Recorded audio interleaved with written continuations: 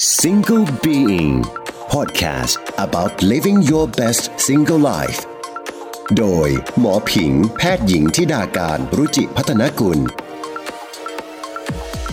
ฉันเดินไปในบ้านวันเสาร์อาทิตย์ฉันหยุดอะไรเงี้ยนะครับแล้วเราเหมือนมีเงาตามตลอดเวลานะครับ ก็คือไม่ว่าเวลาจะกินเวลาจะนอนเวลาจะเข้าห้องน้ำเงี้ยเหมือนมีแบบมีเงาอะไรตลอดเวลาอะไรเงี้ยคือแบบอันเนี้ยจริงๆเป็นอาการที่ผิดปกติแหละเพราะว่าโดยหลักเนี่ยสุนัขที่ปกติเนี่ยเขาจะสเปนเวลากับเราแล้วก็จะสเปนเวลาส่วนตัวมากบ้างน้อยบ้างแมวเองเนี่ยบางทีก็มักจะมีการเอาหน้ามาถูเจ้าของมาอะไรเงี้ยนะครับมันเป็นการบอกรักคือประมาณว่าอยากให้เธอเนี่ยมีกลิ่นเดียวกับฉันแล้วแบบกลมกลืนกันอะไรอย่างนี้โอ้น่ารักนะ ดีที่อยู่เดียว Presented by ไทยประกันชีวิตเพื่อให้ชีวิตคุณฟิตได้ครบรอบด้านสวัสดีค่ะขอต้อนรับคุณผู้ฟังทุกท่านเข้าสู่ Single Being Podcast ที่อยากให้คุณฟังสนุกและก็มีความสุขกับการอยู่ตัวคนเดียวค่ะคุณผู้ฟังคะ EP นี้นะคะจริงๆแล้วเป็น EP ที่ต่อเนื่องมาจาก EP ที่157ถ้าเกิดว่าใครที่ได้ฟังกันเนี่ย EP ที่แล้วหมอชวนคุณหมอหนุ่มนะคะซึ่งเป็นอายุรแพทย์เกี่ยวกับด้านโรคภูมิแพ้มาคุยถึงว่าถ้าเกิดว่าคนที่แบบอยากเลี้ยงหมาเลี้ยงแมวหรือว่าเลี้ยงไปแล้วเนี่ยแต่ว่าตัวเองเป็นภูมิแพ้แพ้คนหมาแพ้คนแมวจะทำยังไงนะคะซึ่งนั้นก็สนุกสนานกันทีเดียวเพราะคุณหมอหนุ่มเองก็เลี้ยงหมาด้วยหมอเองก็เลี้ยงเหมือนกันมาถึง EP นี้ค่ะเจาะลึกเข้าไปอีกค่ะสำหรับคนที่กำลังเลี้ยงอยู่นะคะหรือว่าคิดจะเลี้ยงนะคะแล้วก็เป็นคนที่ขี้เหงาเป็น Single Being อยากจะรู้เรื่องราวต่างๆของการจะเลี้ยงน้องหมาหรือเลี้ยงน้องแมวเนี่ยห้ามพลาดเลยค่ะเพราะว่าหมอก็ชวนคุณหมอมาร์คนะคะซึ่งเป็นคุณหมอที่เป็นสัตวแพทย์ที่หมอปรึกษาด้วยประจำเลยเนี่ยมาคุยกันนะคะซึ่งส่วนตัวหมอเองเนี่ยจริงๆหมอก็เป็นแบบคุณแม่มือใหม่เนาะเพิ่งหัดเลี้ยงเหมือนกันนะคะน้องหมาของหมอเนี่ยชื่อน้องสรังนะคะก็ไปแอบตามกันได้นะคะ IG สรัง SARANG_ มินิบิชองค่ะมินิบิชองก็คือพันธุ์ของเขานั่นเองนะคะก็หมอเพิ่งเลี้ยงแล้วก็จริงๆแบบมือใหม่มากเลยมีปัญหานู่นนี่นั่นเยอะมากก็จะได้คุณหมอมาร์คที่เป็นแขกรับเชิญของเราในวันนี้แหละที่คอยตอบปัญหาให้หมออยู่เรื่อยๆดังนั้นเรามาฟังกันเลยดีกว่าในหลายๆประเด็นที่หลายคนอาจจะอยากรู้พอดแคสต์ EP นี้นะคะขอยินดีต้อนรับคุณหมอมาร์คนายสัตวแพทย์กมลภาคประเสริฐค่ะสวัสดีค่ะสวัสดีครับคุณหมอผิงค่ะก่อนอื่นเลยต้องขอบคุณคุณหมอมาร์คมากๆเลยนะคะเพราะว่านอกจากเสียสละเวลามาแชร์ให้พวกเราฟังในพอดแคสต์นี้แล้วเนี่ยก็ยังเป็นแบบ Family Doctor ของที่บ้านนะคะ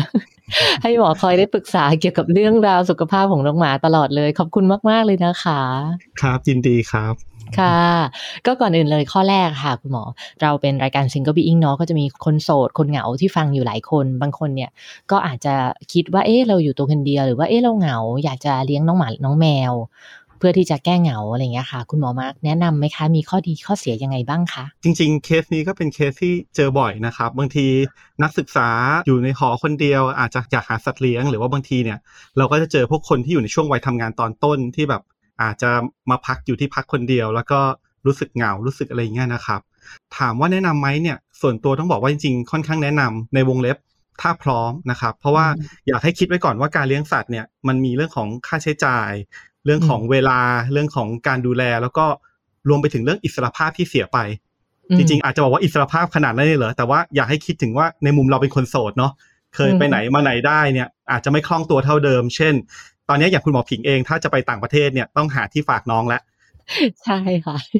ชีวิตไม่ง่ายเหมือนเดิมแล้วหรือว่าแบบถ้าสักวันนึงเราอยู่เวรดึกแล้วเพื่อนอาจจะนัดไปสังสรรค์ต่อถ้าที่บ้านไม่มีคนอาจจะเริ่มต้องคิดนิดนึงแล้วว่าแล้วอาหารน้องล่ะใครจะดูแลใครจะให้อะไรยังไงอย่างเงี้ยนะครับใช่ค่ะตรงนี้ก็มันเป็นพันธะผูกพันนะครับประมาณ 15-20 ปีเนาะตามอายุน้องจริงๆเนี่ยส่วนตัวแนะนำแต่ต้องถามก่อนว่าเราพร้อมไหม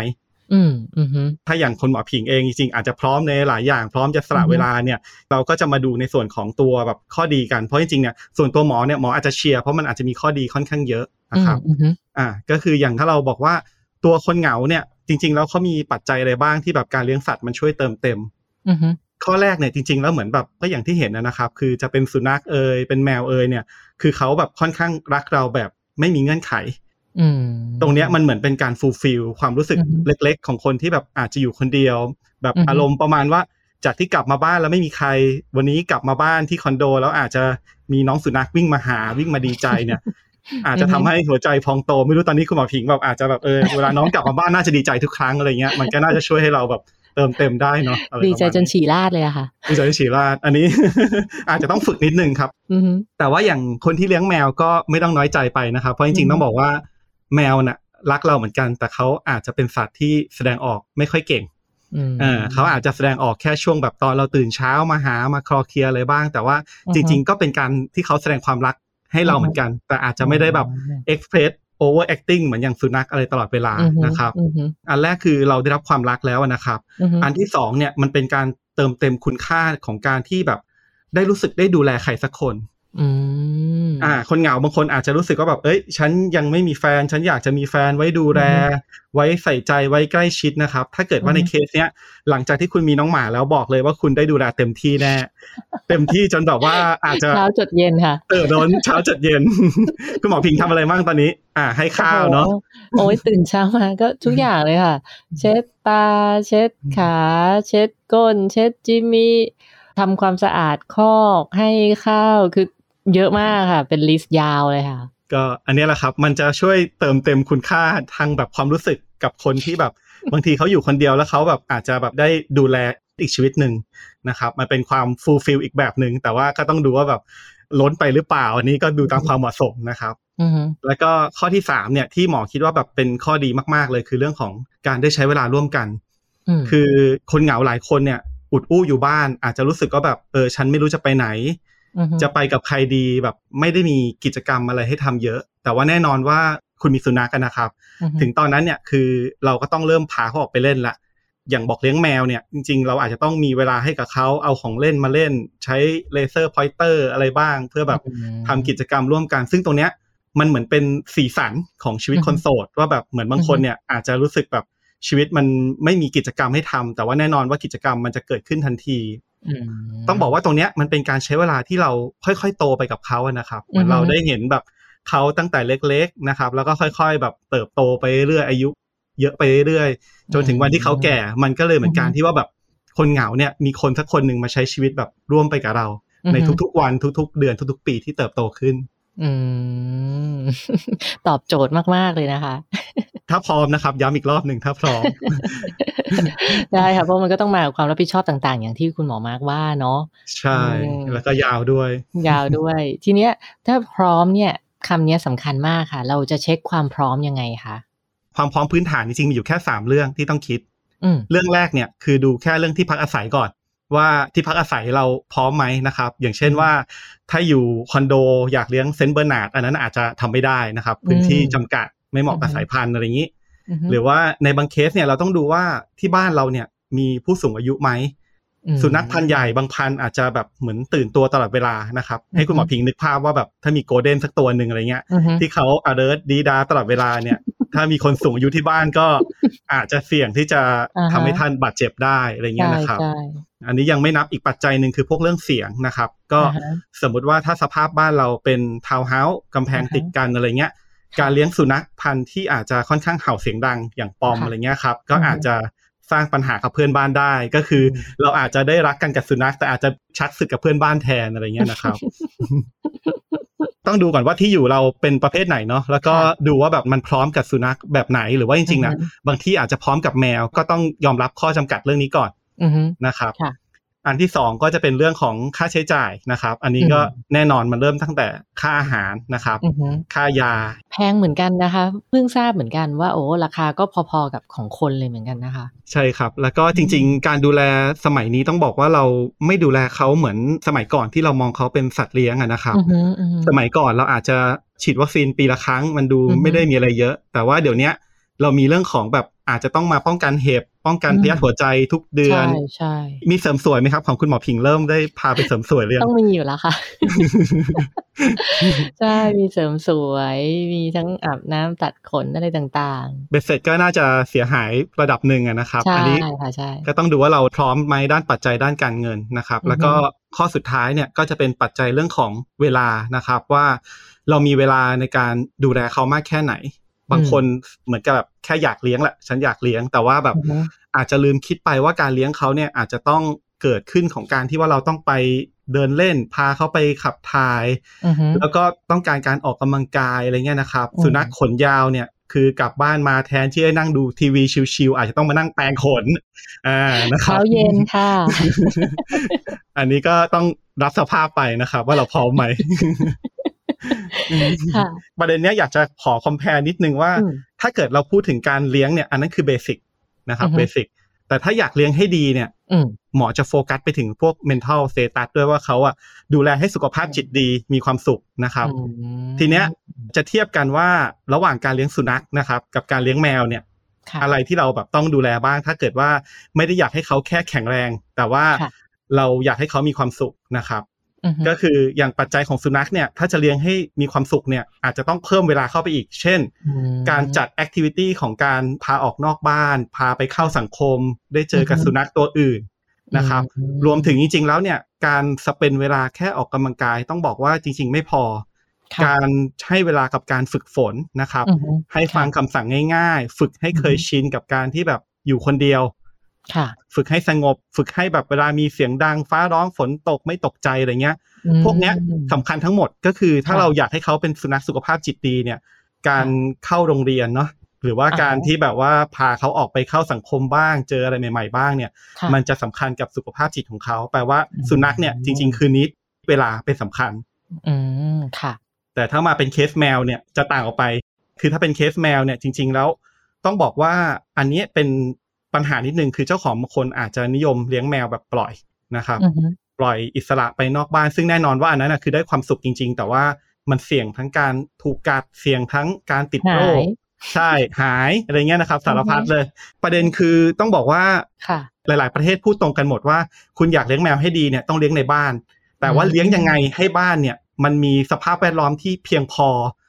เหมือนเทียบเท่ากับเขาเนี่ยออกไปอยู่นอกบ้านนะครับของเล่นนะสิมันอาจจะมีเครื่องของเล่นนะครับพื้นที่ปีนป่ายนะครับซึ่งจริงๆเนี่ยอันนี้ใครที่เคยเลี้ยงสุนัขแล้วเลี้ยงแมวเนี่ยอาจจะต้องเปลี่ยนความคิดนิดนึงว่าสุนัขเนี่ยคือสัตว์2มิติเนาะแนวราบมีพื้นที่ก็พอแล้วแต่ในแมวเนี่ยอาจจะต้องมีการต่อคอนโดทำชั้นวางของอยู่สูงๆให้เขานะครับชอบการปีนป่ายชอบการปีนป่ายแล้วก็อย่างพวกชั้นวางหนังสือเราเนี่ยถ้าเกิดเราไม่มีหนังสือไปวางเดี๋ยวแมวก็จะไปวางตัวเองไว้ตรงนั้นแทนนะครับคือพวกเนี้ยเหมือนแมวเขาอยู่บนที่สูงแล้วเขารู้สึกแบบสงบรู้สึกปลอดภัย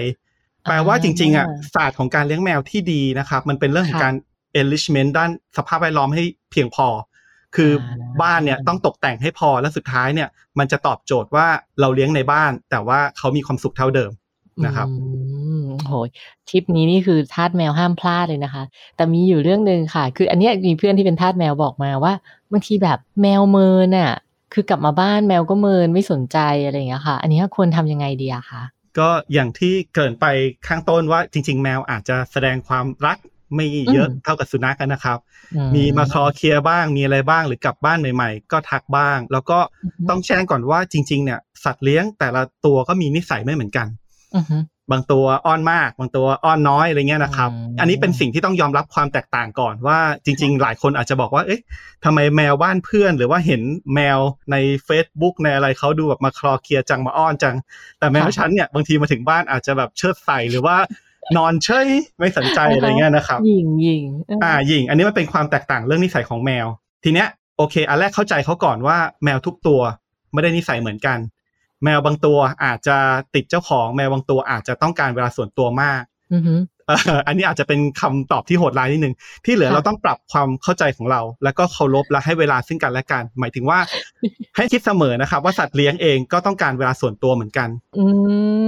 ไม่ใช่ว่าเขาจะพร้อมเล่นกับเธอตลอดเวลานะเขาก็อาจจะอยากแบบช่วงนี้ฉันอยากจะอยู่ของฉันตัวคนเดียวเงียบๆอย่างนี้ใช่ไหมคะใช่ครับซึ่งบางทีบางบ้านเนี่ยเห็นแมวกำลังนอนอยู่ก็อาจจะไปจับมากอดมาฟัดอะไรเงี้ยนะครับให้นึกถึงเราว่าสมมุติเรากำลังหลับอยู่แล้วมีอยู่ๆมาปลุกเนาะมีปลุกนะครับมีคนมาปลุกมาเกาะอะไรเงี้ยหรือว่าจริงๆแล้วบางครั้งเนี่ยก็จะมีว่าบางทีเขาอาจจะเดินผ่านอยู่แล้วเราพยายามตะคุบแล้วเขาวิ่งหนีแล้วเราก็แบบอาจจะวิ่งวนวิ่งไล่วิ่งจับเนี่ยอันนี้จริงๆคืออาจจะเป็นเหตุของการทำลายความสัมพันธ์อันดีระหว่างเรากับเขาก็คือเขายังไม่พร้อมก็อย่าไปบังคับว่าอย่างนั้นใช่คือใช้คำว่าให้เกียรติเวลาของกันและกันให้เกียรติเวลาของกันและกันแล้วก็สุดท้ายต้องบอกว่าทุกครั้งที่เราพยายามทำอะไรก็ตามที่ในช่วงเวลาที่เขาไม่พร้อมนะครับเช่นการไปรบกวนไปอะไรเงี้ยสุดท้ายแล้วฟีดแบ็กมันจะกลับมาซึ่งความสัมพันธ์ที่แย่กว่าเดิมแล้วเขาอาจจะยิ่งแบบไม่ค่อยอยากจะ อยู่ใกล้เราเวลาเดินผ่านอาจจะมีหน้าตาหวาดระแวงว่ามนุษย์จะจับฉันอุ้มหรือเปล่าอะไรหรือเปล่าอะไรเงี้ยก็อันนี้อาจจะเป็นข้อควรระวังว่าจริงๆแล้วคุณเบรคความสัมพันธ์ไปหรือยังทำให้แบบเขายิ่งแบบทำให้ระแวงเราหรือว่าสนใจเราน้อยกว่าเดิมครับ แล้วแมวเขาบอกรักยังไงอะคุณหมอมาต้องแยกงี้ก่อนนะครับส่วนใหญ่แล้วเรามักจะชินกับการสังเกตอาการแมวมีความสุขเช่นบางทีเราเกาเราลูบเขาแมวก็จะครางเสียงแบบคลืดเสียงเพอนะครับในคอค่ะอันนี้คือเขาแฮปปี้หรือว่าบางคนเนี่ยอาจจะเข้าใจว่าการที่แมวนอนหงายเนี่ยอาจจะหมายถึงบอกรักแต่จริงๆการนอนหงายมันอาจจะเป็นอาการที่เขาเหมือนชวนมาเล่นด้วยกันอะไรเงี้ยนะครับคือหงายส่วนท้องที่เป็นส่วนที่แบบอาจจะเปราะบางแต่ก็คือเหมือนเป็นการชวนเล่นกับเจ้าของที่เขาไว้ใจแหละแต่ถ้าพูดถึงที่คำว่าบอกรักเลยเนี่ยอยากให้แยกอย่างนี้ก่อนว่าในแมวนะครับกับในมนุษย์เนี่ยเราอาจจะใช้ประสาทสัมผัสไม่เหมือนกันที่พูดมามันเป็นเรื่องเสียงเรื่องการแสดงออกท่าทางแต่ว่าจริงๆแล้วประสาทสัมผัสหลักเลยในแมวเนี่ยจะเป็นเรื่องของกลิ่นนะครับเพราะฉะนั้นจริงๆแล้วเราก็จะเห็นว่าแบบแมวเองเนี่ยบางทีก็มักจะมีการเอาหน้ามาถูเจ้าของมาอะไรเงี้ยนะครับเพราะจริงๆแล้วส่วนของหน้าเนี่ยมันจะมีต่อมกลิ่นทั้งใต้คางมุมปากหน้าผากอะไรเงี้ยนะครับซึ่งจริงๆตรงเนี้ยการที่ทำให้ตัวเราเองเนี่ยมีกลิ่นเหมือนเขาเนี่ยมีคนชอบไปตีความว่าเฮ้ยทำมาร์กิ้งหรือเปล่าทำแบบเหมือนเราเป็นของเขาหรือเปล่าอะไรเงี้ยแต่จริงๆต้องบอกว่าแมวเขาแยกได้นะครับการที่เขาทำแบบนี้กับสาวบ้านเนี่ยมันคือการมาร์กิ้งแต่การที่เขาทำแบบนี้เนี่ยกับเจ้าของเนี่ยมันเป็นการบอกรักคือประมาณว่าอยากให้เธอเนี่ยมีกลิ่นเดียวกับฉันแล้วแบบกลมกลืนกันอะไรอย่างนี้โอ้น่ารักนะอ๋อแล้วถ้าน้องหมาล่ะคะน้องหมาเขาแสดงความรักกับเรายังไงอะอันนั้นชัดเจนเนาะแทบจะไม่ต้องบอกเลยวิ่งเข้ามาเลียแล้วก็กระดิกหางงี้ใช่ไหมคะกระดิกหางเป็นสัญญาณตื่นตัวครับแล้วถ้าเลียก็เป็นสัญญาณการทักทายการอะไรเงี้ยแต่ว่าจริงๆแล้วส่วนใหญ่เนี่ยพวกนี้เวลาเราดูองค์ประกอบในภาพรวม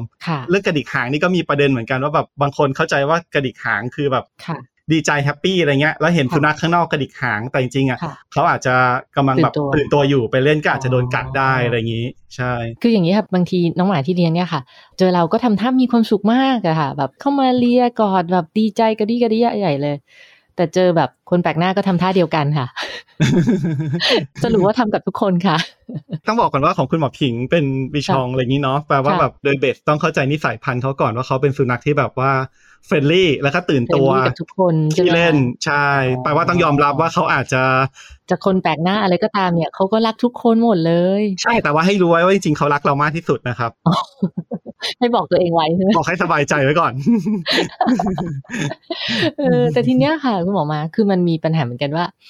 น้องเขาด้วยสายพันธุ์ที่เราศึกษามาเขาก็บอกว่าน้องเขาก็จะแบบติดคนแล้วก็ขี้เหงาใช่ไหมคะแล้วก็เท่าที่อ่านมาบางทีอ่ะน้องบางตัวนี่ก็คือจะขี้เหงามากมีแบบจนถึงขั้นถ้าเจ้าของไม่อยู่บ่อยๆก็คือเครียด separation anxiety มีแบบพฤติกรรมเปลี่ยนไปอะไรอย่างเงี้ยค่ะอย่างเงี้ยเราควรจะต้องทำยังไงเพื่อไม่ให้มันเป็นพฤติกรรมแบบนี้บ้างคะจริงๆสิ่งที่การเลี้ยงสัตว์ในประเทศไทยขาดอยู่อย่างนึงคือคล้ายๆกับเป็นเชิงโรงเรียนอนุบาลนะครับพวกนี้จริงๆแล้วในต่างประเทศเขาก็จะมีการฝึกให้สุนัขชินกับการที่แบบต้องอยู่คนเดียวนะครับโดยเริ่มต้นจากสิ่งเล็กๆก่อนว่าแบบสมมติว่ามีคอกเล็กๆเนี่ยเขาก็จะฝึกแล้วว่าแบบคุณอยู่ในคอกนะในเสื่อที่เราปูไว้แล้วคุณแสดงอาการสงบไม่ตื่นตัวหายใจช้ารีแลกซ์เนี่ยก็จะได้รีวอร์ดแปลว่าสิ่งเหล่านี้เหมือนมันโดนฝึกโดนเทรนมาตั้งแต่ตอนที่เขาเล็กๆแล้วปัญหาตอนโตเนี่ยมันจะค่อนข้างน้อยแต่ในเมืองไทยเนี่ยต้องบอกว่า separation anxiety เนี่ยความแบบมีปัญหาเวลาเจ้าของไม่อยู่เนี่ยเป็นปัญหาที่เจอค่อนข้างบ่อยแล้วบ่อยชิดที่ว่าเจ้าของบางคนเนี่ยอาจจะไม่รู้ด้วยมันเป็นปัญหามองว่าเป็นเรื่องดีเช่นสมมุติเราเห็นอาการว่าแบบวันนี้ฉันเดินไปในบ้านวันเสาร์อาทิตย์ฉันหยุดอะไรเงี้ยนะครับแล้วเราเหมือนมีเงาตามตลอดเวลานะครับ ก็คือไม่ว่าเวลาจะกินเวลาจะนอนเวลาจะเข้าห้องน้ำเงี้ยเหมือนมีแบบมีเงาอะไรตลอดเวลาอะไรเงี้ยคือแบบอันเนี้ยจริงๆเป็นอาการที่ผิดปกติแหละเพราะว่าโดยหลักเนี่ยสุนัขที่ปกติเนี่ยเขาจะสเปนเวลากับเราแล้วก็จะสเปนเวลาส่วนตัว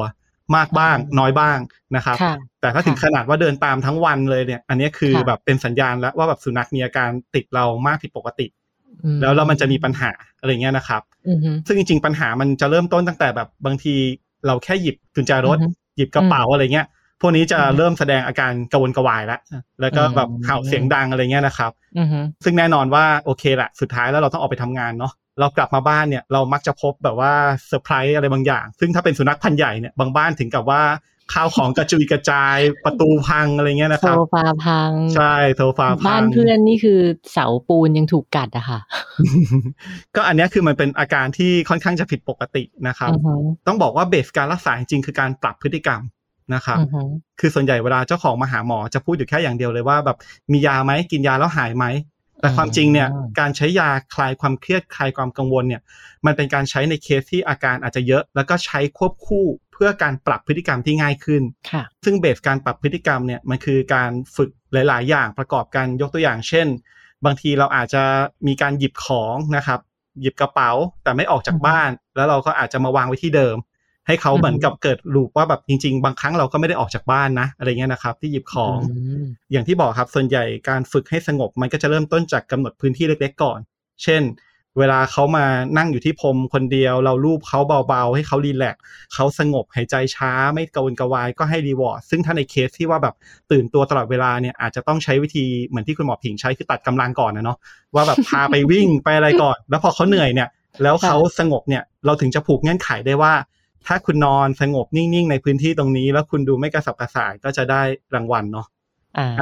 ทีเนี้ยจริงๆมันมีรายละเอียดจิปาถะอีกเยอะเช่นบางครั้งเราอาจจะต้องซิมูเลตเหมือนประมาณว่าทำเป็นเหมือนออกจากบ้านแต่ว่าออกไปแป๊บเดียวนะครับถึงหน้าปากซอยแล้วถอยกลับแล้วก็กลับมาให้เขารู้ว่าบางทีไปก็อาจจะไม่ได้ไปนานอะไรเงี้ยครับซ้อมใหญ่มันสร้างเงื่อนไขว่าให้เขารู้ว่าแบบจริงๆการออกไปทุกครั้งไม่จำเป็นต้องยาวเสมอไปอะไรเงี้ยหรือว่านิสัยบางอย่างอาจต้องเลิกเช่นนิสัยล่ำลาอะไรเงี้ยนะครับเพราะบางทีก่อนออกจากบ้านโอ้ลูกแม่ไปแล้วเนี่ยจริงๆไม่ควรลาใช่ไหมคะการล่ำลาในเคสที่เป็น separation anxiety เนี่ยยิ่งลาเยอะยิ่งทำให้สุนัขอาจจะแบบรู้สึกเจ็บปวดมากกว่าเดิมอะไรอย่างนี้โอเคทำให้การออกจากบ้านเหมือนเป็นเรื่องปกติค่ะแล้วก็อีกอันนึงที่เป็นทริคที่บ่อยๆเวลาแบบเจ้าของเอาสุนัขมาฝากโรงพยาบาลแต่จริงอันนี้คืออาจจะแนะนำเคสเดียวกันจะปรับไปใช้กับที่บ้านคือการทำให้เกิดคุ้นชินกับสภาพแวดล้อมเหมือนตอนเจ้าของอยู่บ้านเช่นบางบ้านเนี่ยเขาก็ใช้วิธีการที่ว่าแบบวางผ้าหรือวางอะไรที่มีกลิ่นไว้ตรงที่นอนเขาให้รู้สึกว่าเหมือนกับตัวไม่อยู่แต่กลิ่นยังอยู่นะจ๊ะอย่างน้อยแบบคุณสบายใจได้หรือว่าบางบ้านเนี่ยซิมูเลตถึงขนาดว่าเปิดทีวีก็คือให้ฟีลลิ่งเหมือนกับว่าเจ้าของยังอยู่อะไรอย่างงี้นะฮะลงทุนหนักมากโอเคลงทุนหนักมากแต่ว่าทั้งหมดนี้มันคือการปรับพฤติกรรมที่ทำให้เขาค่อยๆชินนะครับเพราะว่าสุดท้ายเป้าของเราคือพวกนี้มันก็จะค่อยๆลดลงเรื่อยๆแล้วก็สุดท้ายเนี่ยเขาก็จะสงบและเกิดความเคยชินกับการที่เราไม่อยู่เองครับจะเห็นว่าแต่ละอย่างที่พูดมาเนี่ยค่ะคือมันเหมือนกับว่าเราเอาเขามาเลี้ยงนะเราเป็นเจ้าของเขาแต่ไปมาเนี่ยค่ะคุณหมอมาร์คทุกวันนี้รู้สึกตัวเองเป็นบ่าวเขามากเลยค่ะทำไมเราถึงได้กลายเป็นบ่าวหมาหรือกลายเป็นทาสแมวไปได้คะเนี่ยอันนี้ของผิงยังอยากเลี้ยงอยู่นะตัวที่2ตัวที่3แต่ทุกวันนี้คือแบบเรียกตัวเองว่าบ่าวจริงๆมันก็เหมือนเป็นประเด็นว่าแบบด้วยความที่เราดูแลเขาเยอะนะครับก็คือแบบทั้งเรื่องของการดูแลเรื่องการขับถ่ายพาไปเดินเล่นให้ข้าวให้น้ำอะไรเงี้ยคือจริงๆบางครั้งเรายังไม่ได้กินข้าวเลยนะแต่เรากลับมาถึงบ้านเนี่ยน้องหมามาปั๊บเราก็ต้องให้เขากินก่อนละใช่ค่ะตัวเองจะเข้าห้องน้ำดื่มน้ำอะไรยังไม่ได้ทำเลยค่ะต้องจัดการธุระเขาก่อนครับก็เลยว่าจริงๆสุดท้ายแล้วตัวเราเองเนี่ยแหละครับที่แบบเหมือนเต็มใจที่ดูแลเขาอะไรเงี้ยครับคือเป็นบ่าวโดยสมัครใจอันนี้อาจจะต้องบอกว่ายอมรับสภาพไปนะครับเพราะว่าสภาพมันเป็นอย่างนั้นจริงๆอธิบายไปอย่างอื่นไม่ได้เลยก็เลยต้องยอมรับไปโดยสมัครใจเนาะด้วยความรักอะเนาะพอรักถึงยอมทุกอย่างนะครับทีนี้ค่ะคุณหมอมาคือบางคนเนี่ยสมมติว่าอาจจะช่วงล็อกดาวน์ช่วงที่ต้องอยู่บ้านก็เหงาใช่ไหมคะก็เลี้ยงเขาแต่ทีเนี้ยพอแบบว่าช่วงที่ต้องกลับไปทำงานละงานยุ่งละหายเหงาละเราก็ห่างเหินอย่างเงี้ยค่ะมันส่งผลกระทบยังไงบ้างแล้วก็จริงๆเราจะแก้ปัญหานี้ได้ยังไงอะคะเพราะเชื่อว่าหลายคนอาจจะเป็นนะเพราะว่าช่วงเนี้ยหลายๆที่จากที่ work from home มา2 ปีเนาะก็เริ่มต้องกลับไปทำงานที่ออฟฟิศละแล้วบางคนอาจจะเลี้ยงหมาเลี้ยงแมวมา1 ปีแล้วตอนนี้ก็คือกลายเป็นว่าทุกอย่างมันไม่เหมือนเดิมละคุณหมอมองปัญหานี้ว่ายังไงคะจริงๆปัญหานี้ต้องแบ็คไปถึงวันแรกเนาะให้นึกถึงวันแรกที่เราเอาเขามาเลี้ยงอะไรเงี้ยตอนนั้นเขาน่ารักเราเหงาเราอยากเลี้ยงอะไรเงี้ยแต่เราลืมคิดไปหรือเปล่าว่าจริงๆแบบเขาเป็นสิ่งมีชีวิตเนาะเขาก็ต้องการการดูแลนะครับการดูแลนี่คือแบบมันรวมถึงเรื่องของจิตใจเรื่องของการให้เวลาร่วมกันด้วยที่เราต้องใช้เวลากับเขามากน้อยแค่ไหนจริงอาจจะต้องย้อนกลับไปว่าณวันที่เราเลือกเขาเลือกสุนัขพันธุ์นี้เลือกอะไรต่างๆอย่างนี้เนี่ยมันเหมาะสมแล้วหรือยังแต่ถ้าเราบอกว่าณวันนั้นเราอาจจะตัดสินใจบางอย่างแบบคิดว่ามีเวลาเยอะแต่ว่าสุดท้ายแล้วปัจจัยต่างๆเหล่านี้มันหายไปมันไม่มีเหมือนเดิมเนี่ยลองดูว่าสุดท้ายแล้วเราจัดสรรเวลาได้แค่ไหนเพราะว่า สุดท้ายแล้วอ่ะสุนัขต้องบอกว่าโดยหลักการของเขาอ่ะเขาปรับตัวได้เจ้าของเคยอยู่บ้านทั้งวันเคยเป็นเวลาทั้งวันเนี่ยแล้ววันนึงแบบกลางวันไม่อยู่ละแต่ว่าตอนเย็นกลับมาให้เวลากันบ้างนิดนึงได้ไหมมีอะไรที่แบบมันชดเชยได้หรือเปล่านะครับหรือว่าแบบบางคนอาจจะแบบตอนเลี้ยงสุนัขยังโสดพอมีคู่มีอะไรความสนใจน้อยลงเนี่ยจริงๆอาจจะต้องเวลาให้น้อยลงใช่อาจจะต้องท่องไว้เสมอว่าแบบเหมือน Love Me Love My Dog มันยังใช้ได้เสมอแปลว่าสุดท้ายหาคนที่รักสุนัขแล้วก็ไปทำกิจกรรมร่วมกันโดยที่ว่าเขาอยู่ในชีวิตเราอยู่ได้นะครับอันนี้คิดว่ายังเป็นเรื่องสำคัญว่าแบบคือจริงๆมันจะดีกับตัวเราเองด้วยว่าได้คนที่มีความชอบมีอะไรเหมือนกันและสุดท้ายอ่ะเขาก็ยังอยู่ในชีวิตของเราได้อยู่อย่างมีความสุขโอ้โหขอบคุณมากๆเลยนะคะคุณหมอวันนี้นะคะก็คิดว่าแบบคุณผู้ฟังก็คือน่าจะได้ทั้งความรู้แล้วก็ได้ทั้งโมเมนต์ของความอบอุ่นที่คุณหมอมาร์คแชร์เรื่องราวต่างๆให้เราฟังนะคะก็ขอบคุณมากๆเลยค่ะคุณหมอมาร์คนายสัตวแพทย์กมลภาคประเสริฐค่ะสวัสดีค่ะครับสวัสดีครับหมอคิดว่านะคะหลังจากที่เราได้ฟังคุณหมอมาร์คเล่าเรื่องราวตอบปัญหาในวันนี้ไปเนี่ยบ่าวหมาแล้วก็ทาสแมวอย่างพวกเราก็น่าจะเรียนรู้แล้วก็เข้าใจน้องหมาน้องแมวของเรามากขึ้นนะคะต้องบอกเลยค่ะว่าการที่มีสุขภาพใจที่ดีเป็นพื้นฐานของสุขภาพกายที่ดีซึ่งหมอว่าการที่เราเนี่ยมีน้องหมาหรือน้องแมวนะคะแล้วก็เลี้ยงเขาด้วยความรักมันช่วยให้เราเนี่ยผ่อนคลายความเครียดนะคะช่วยแก้เหงาแล้วก็เป็นอะไรหลายๆอย่างที่ทำให้เราเนี่ยมีสุขภาพที่ดีขึ้นนะคะเพราะว่าเราก็ต้องขยับนู่นนี่นั่นเช็ดเช็ดฉี่ตลอดเวลานะคะโอ้โหไม่ได้นิ่งเลยค่ะรับรองเลยว่าสุขภาพกายสุขภาพใจแข็งแรงแน่นอนนะคะหมอก็อยากชวนทุกคนค่ะมาดูแลสุขภาพทั้งสุขภาพกายแล้วก็ใจด้วยความรักให้รักดูแลชีวิตค่ะสำหรับใครที่ยังไม่ได้กด subscribe กด follow กดหัวใจกดกระดิ่ง podcast นี้นะคะหมอฝากกดรัวๆเลยนะคะหลังจากจบ EP นี้ค่ะเพื่อที่เราจะได้ไม่พลาดที่จะกลับมาอยู่ด้วยกันทุกสัปดาห์แล้วพบกันค่ะสวัสดีค่ะ Single Being Podcast about living your best single life โดยหมอผิงแพทย์หญิงธิดาการรุจิพัฒนกุลดีที่อยู่เดียว Presented by ให้รักดูแลชีวิตไทยประกันชีวิต